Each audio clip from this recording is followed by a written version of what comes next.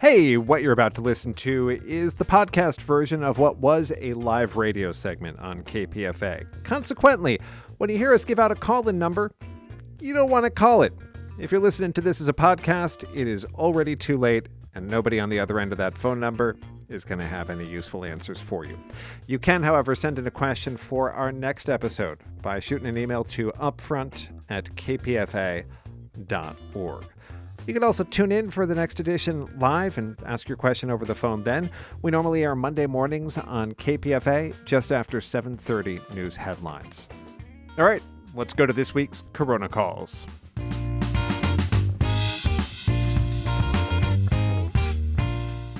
We'll turn, as we do most weeks at this time, to new developments in the world of COVID and occasionally other infectious diseases. Our guest and your guide is Dr. John Swartzberg, Clinical Professor Emeritus of Infectious Diseases at UC Berkeley School of Public Health. Good morning, Dr. Swartzberg. Good morning. I know this is a COVID segment. I wanted to start on another infectious disease that has been in the news in the past week. The disease formerly known as monkeypox, it is now Mpox, something we discussed a few times a little over a year ago. The CDC has now warned that it is worried about a resurgence because there was a cluster of cases in Chicago, and several local public health authorities are sending out advice that people in high-risk communities, and in the last surge, it principally moved through networks of men who have sex with men. They are advising that they get vaccinated before Pride Month. So I was wondering if you could just take us through a quick review of Mpox, how it spreads, and who's at risk. Sure. Mpox has been around for quite a long time, many decades. We recognized it back many decades ago. It is a disease like other pox viruses, the one that most people have heard about, smallpox, but it's nothing like smallpox, that causes eruptions on the skin and what we call mucous membranes, that is in the mouth and gastrointestinal tract, and can be really very serious in some people. We've seen sporadic cases of it over the decades here in the United States. We saw a moderate outbreak a couple of decades ago, but nothing like what we experienced in the last 18 months or so, with a very large outbreak worldwide. So not really called a pandemic, but it was a worldwide outbreak, so it really does fit under that category. It occurred primarily in men who have sex with men, not because men who have sex with men are predisposed to it in any other way other than by transmission. And fortunately, there is a vaccine for it, and that vaccine has been helpful. It's not 100% protection, but it has been very helpful. And the vaccine did help control that large outbreak that we first experienced a while back. What really helped control it was that people started being much more careful about how to spread this, to avoid spreading this virus. And so the combination of the population at risk being much more careful and the vaccine really went a long way to controlling it, not just here in the U.S., but in other countries as well. Unfortunately, what we've learned over the last year is that the virus hasn't gone away, that we still see small outbreaks occurring, like you mentioned in Chicago. And so the virus is still there, it still can spread, and it still represents a problem, and it's not 100% guarantee that the vaccine is going to prevent you from getting diseased from the virus. So the CDC, I think, prudently didn't really raise an alarm, but really wanted to raise awareness that Mpox is still circulating, and that if we loosen up on our vaccinations, and if we loosen up on the things we do to prevent transmission, we're going to see more and more cases. And that's why the notification came out from the CDC, and I'm hopeful that people will pay attention to this notification. If you're at high risk for the disease, as you mentioned, Brian, get vaccinated. if you're at high risk for this disease, learn about transmission, how the virus is transmitted, and learn about what you can do to help prevent that transmission. Local public health authorities that have put out a bulletin on this, they're defining as high risk people who are HIV positive. Presumably, that's because you're at higher risk of more severe consequences if you're infected with Mpox. Men who have sex with men, and people who are taking PrEP, pre-exposure prophylaxis for HIV. Right. And is there anyone else who should be? Yeah, go ahead. I just wanted to emphasize that taking pre-exposure prophylaxis for HIV doesn't put you at increased risk of getting the virus. It just is identifying a higher risk group of people who will be men who have sex with men. Yeah. What have we learned about Mpox and the countermeasures against it since it, was last surging in news coverage over a year ago? I think we've learned quite a bit. We've learned that there are lots of viruses in this world that have the potential to wreak havoc, not just in the country they begin in or the area of the world they begin in, but throughout this planet. And it's just another warning that we're going to be witnessing more and more of these kinds of problems unless we're investing a lot more in public health, investing a lot more in vaccine development, and making people much more aware of what they can do to protect themselves.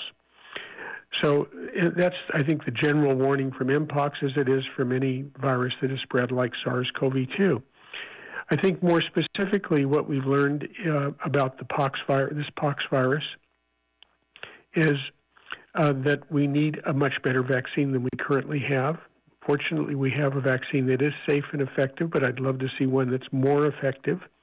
That would be a big accomplishment. A second thing is better public health communication to identify people who are at risk and really find that sweet spot between not stigmatizing any group, but at the same time making people who are at higher risk aware and giving them the tools they need to help prevent themselves from getting infected. So I think those are some of the major general areas we've learned from Mpox. Let's talk about those tools real quick. First of all, for anyone who got vaccinated during the first outbreak, which started, as you said, about 18 months ago, are boosters something they should even be thinking about?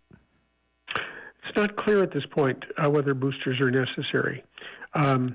The major thrust really needs to be that those people who have not been vaccinated to get vaccinated, but keep a close eye on what's going to be advised about if you got vaccinated 18 months ago, whether you should be getting another booster at this point. And when we say other measures, non-pharmaceutical interventions, what are they? Is it safer sex, physical barriers? It's really safer sex. It's really, the focus is really on what we call harm reduction. That is, we learned a long time ago. Actually, we learned this here in San Francisco a long time ago, and then the rest of the world learned it after that. Was that the policies that were instituted to control HIV infection back in the 80s of telling people not to have sex, they just don't work, obviously. And we need to identify we need to promote the idea that there is such a thing as safer sex. Really the same things we talk about with HIV transmission or any kind of sexually transmitted infection transmission. And that we need to reduce the risk of getting HIV, with Mpox, but we need to do that in conjunction with getting people vaccinated. All right. I think that was very helpful, Dr. Swartzberg. Thanks for taking a few minutes to travel outside of the COVID wheelhouse with us ahead of Pride Month. Sure. I want to turn to questions that have come to our inbox from our listeners because we don't open our phone lines during the fund drive because those are also our pledge lines and we have a limited number of lines into the building. We've gotten repeated questions through our inbox most recently from Barbara in Davis about nasal sprays that purport to be able to prevent COVID infection. I know this is something that you and I discussed briefly a week or two ago, but Barbara's saying a physician friend of hers said they have stopped wearing masks even on airplanes because that physician friend uses a pre-exposure antiviral spray. I'll omit the brand name. I'm not here in the business of selling non-FDA approved medical products. What is the state of evidence on these things? Well, it's tantalizing. The evidence is tantalizing. There's very little of it in terms of real good evidence, double-blinded control studies. But there is a biological basis where these sprays may work.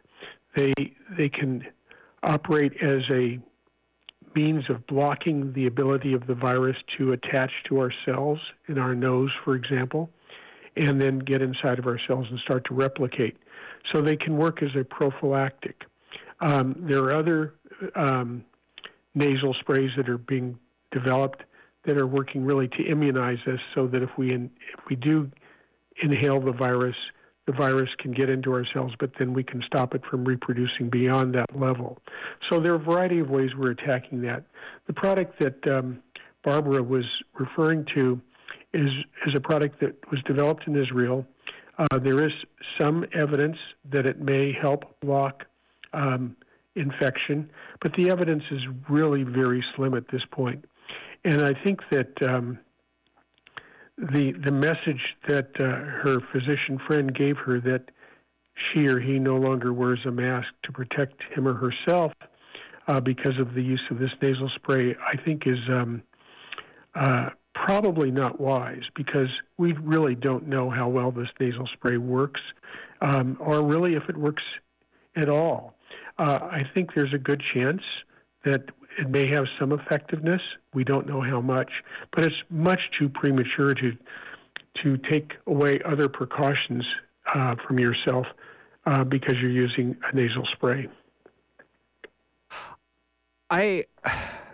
Okay, just like on the mechanism side, I'm trying to imagine how this product would work and thinking about how often I breathe through my mouth. It just seems like the virus has a lot of landing pads that aren't in the places a nasal spray would reach. Do we think it's just not capable of kindling an infection when it lands in the recesses of your lungs? Right. I've had that same thought as well. You know, the nose appears to be the major way that people get infected, breathing the virus into the nose. That's because most of us do breathe through the nose. Maybe not in this allergy season, though, when it's difficult to do that. But certainly, a lot of virus can come through the oropharynx, through the mouth and the portion of your mouth, what we call the pharynx. And the virus can infect us that way. And the virus can also infect us through the conjunctiva, the lining of the eyes. So these are the major portals, the nose probably being number one, the mouth being number two, and the eyes probably not nearly as important. The nasal spray probably is not going to give us any, if it does give protection, it's probably not going to give us any protection beyond the nose. And it does leave the oropharynx as a place where the virus can infect. Again, this has to be studied. It could be that a nasal spray through the nose, you may inhale enough of the medication and if the medication is really highly effective, maybe that would give protection even in the oropharynx. These things need to be studied. It's so premature to be talking about these nasal sprays as any form of protection at this point. Well, I guess what's the basis for the theory that just protecting your nasal passage is enough? Is it that the cells with the receptors the virus attaches to are concentrated there, or have they actually studied the virus's movement through the body from the inception of an infection? Yeah, there's a lot of study about inhaling air through the nose and mouth, and as I said, most people do inhale. The bulk of the breathing is through the nose. That's where the air is filtered and cooled, and warmed. but there's not a lot of science to show that just protecting the nose alone is going to be sufficient.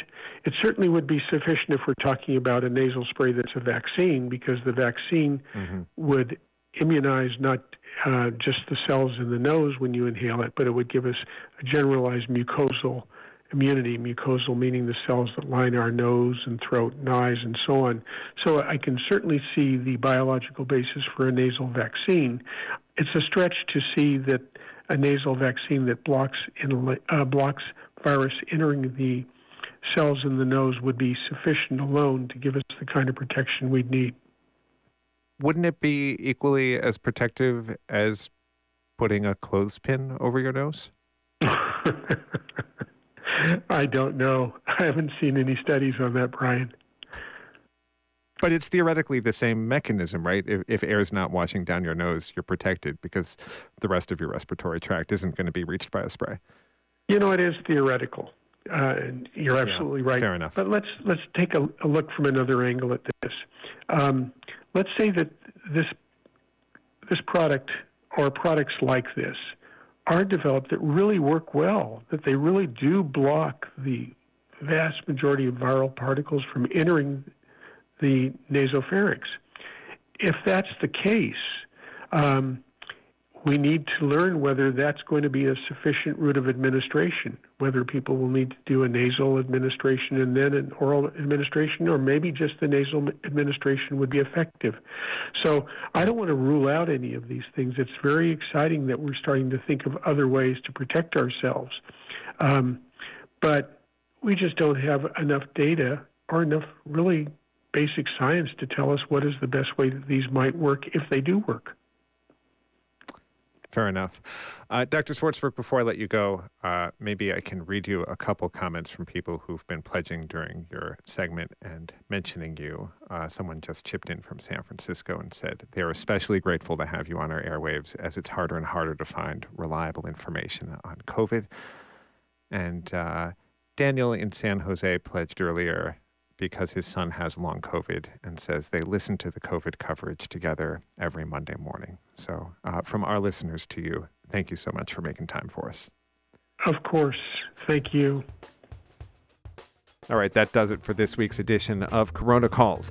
If you want to send in a question for the next one, you can shoot an email anytime to upfront@kpfa.org. Or you can tune in live. We normally broadcast Mondays just after 7:30 news headlines on KPFA. Next week, the schedule changes, though, because of the Memorial Day holiday. We'll do the live show Tuesday at 7:30 a.m. Pacific, and we'll post the podcast shortly afterwards. We put a little bit of extra work into repackaging this live segment as a podcast because it feels like the information's useful to a lot of people. We ought to make it accessible through as many channels as possible. You can help us get the word out by rating and reviewing it in whatever app you're using to listen. And if you want to pitch in some cash, we wouldn't say no. We always take donations at kpfa.org. I appreciate it if you mention Corona Calls when you make your pledge. My name is Brian Edwards-Tiekert. I hope you have a great week. Stay well. We'll talk to you next time.